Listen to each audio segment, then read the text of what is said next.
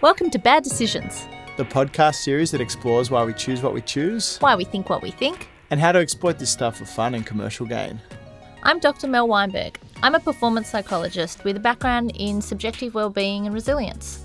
I'm Dan Monheit, co-founder of Hardhat, a creative agency built for the digital age.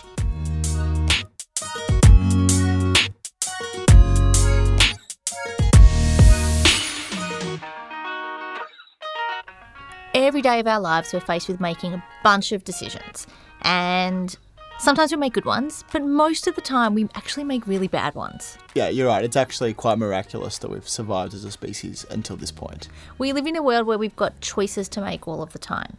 How do we know when we're making good decisions, and how do we know when we're making bad decisions? So it seems as though our brains aren't always working exactly how we think they should.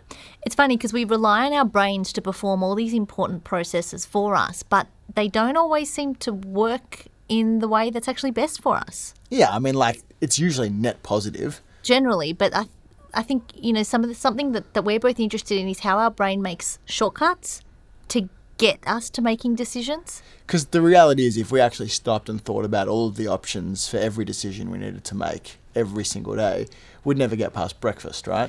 We might end up making the most rational decision, but maybe that's not the best one. Maybe it will help us to make the most rational decision, but maybe that will come at the cost of a whole lot of our time. So maybe it's actually more effective for us to make decisions based on other things, our emotions.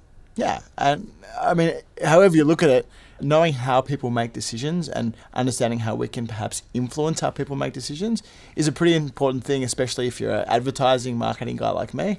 And it's basically what I do as a psychologist. I try to understand why people think, how they feel, and really help people get a better understanding of ultimately who they are. So the way the show's going to work is each episode we're going to take a heuristic. And a heuristic is like a quirk or a weird thing that our brain does to help us make a decision without us even really noticing.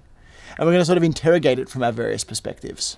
So I'm going to come at it from an academic and psychological perspective. So I'm going to talk about how the brain works. I'm going to look at some of the research and explain some of the research that we have from the field of behavioural economics.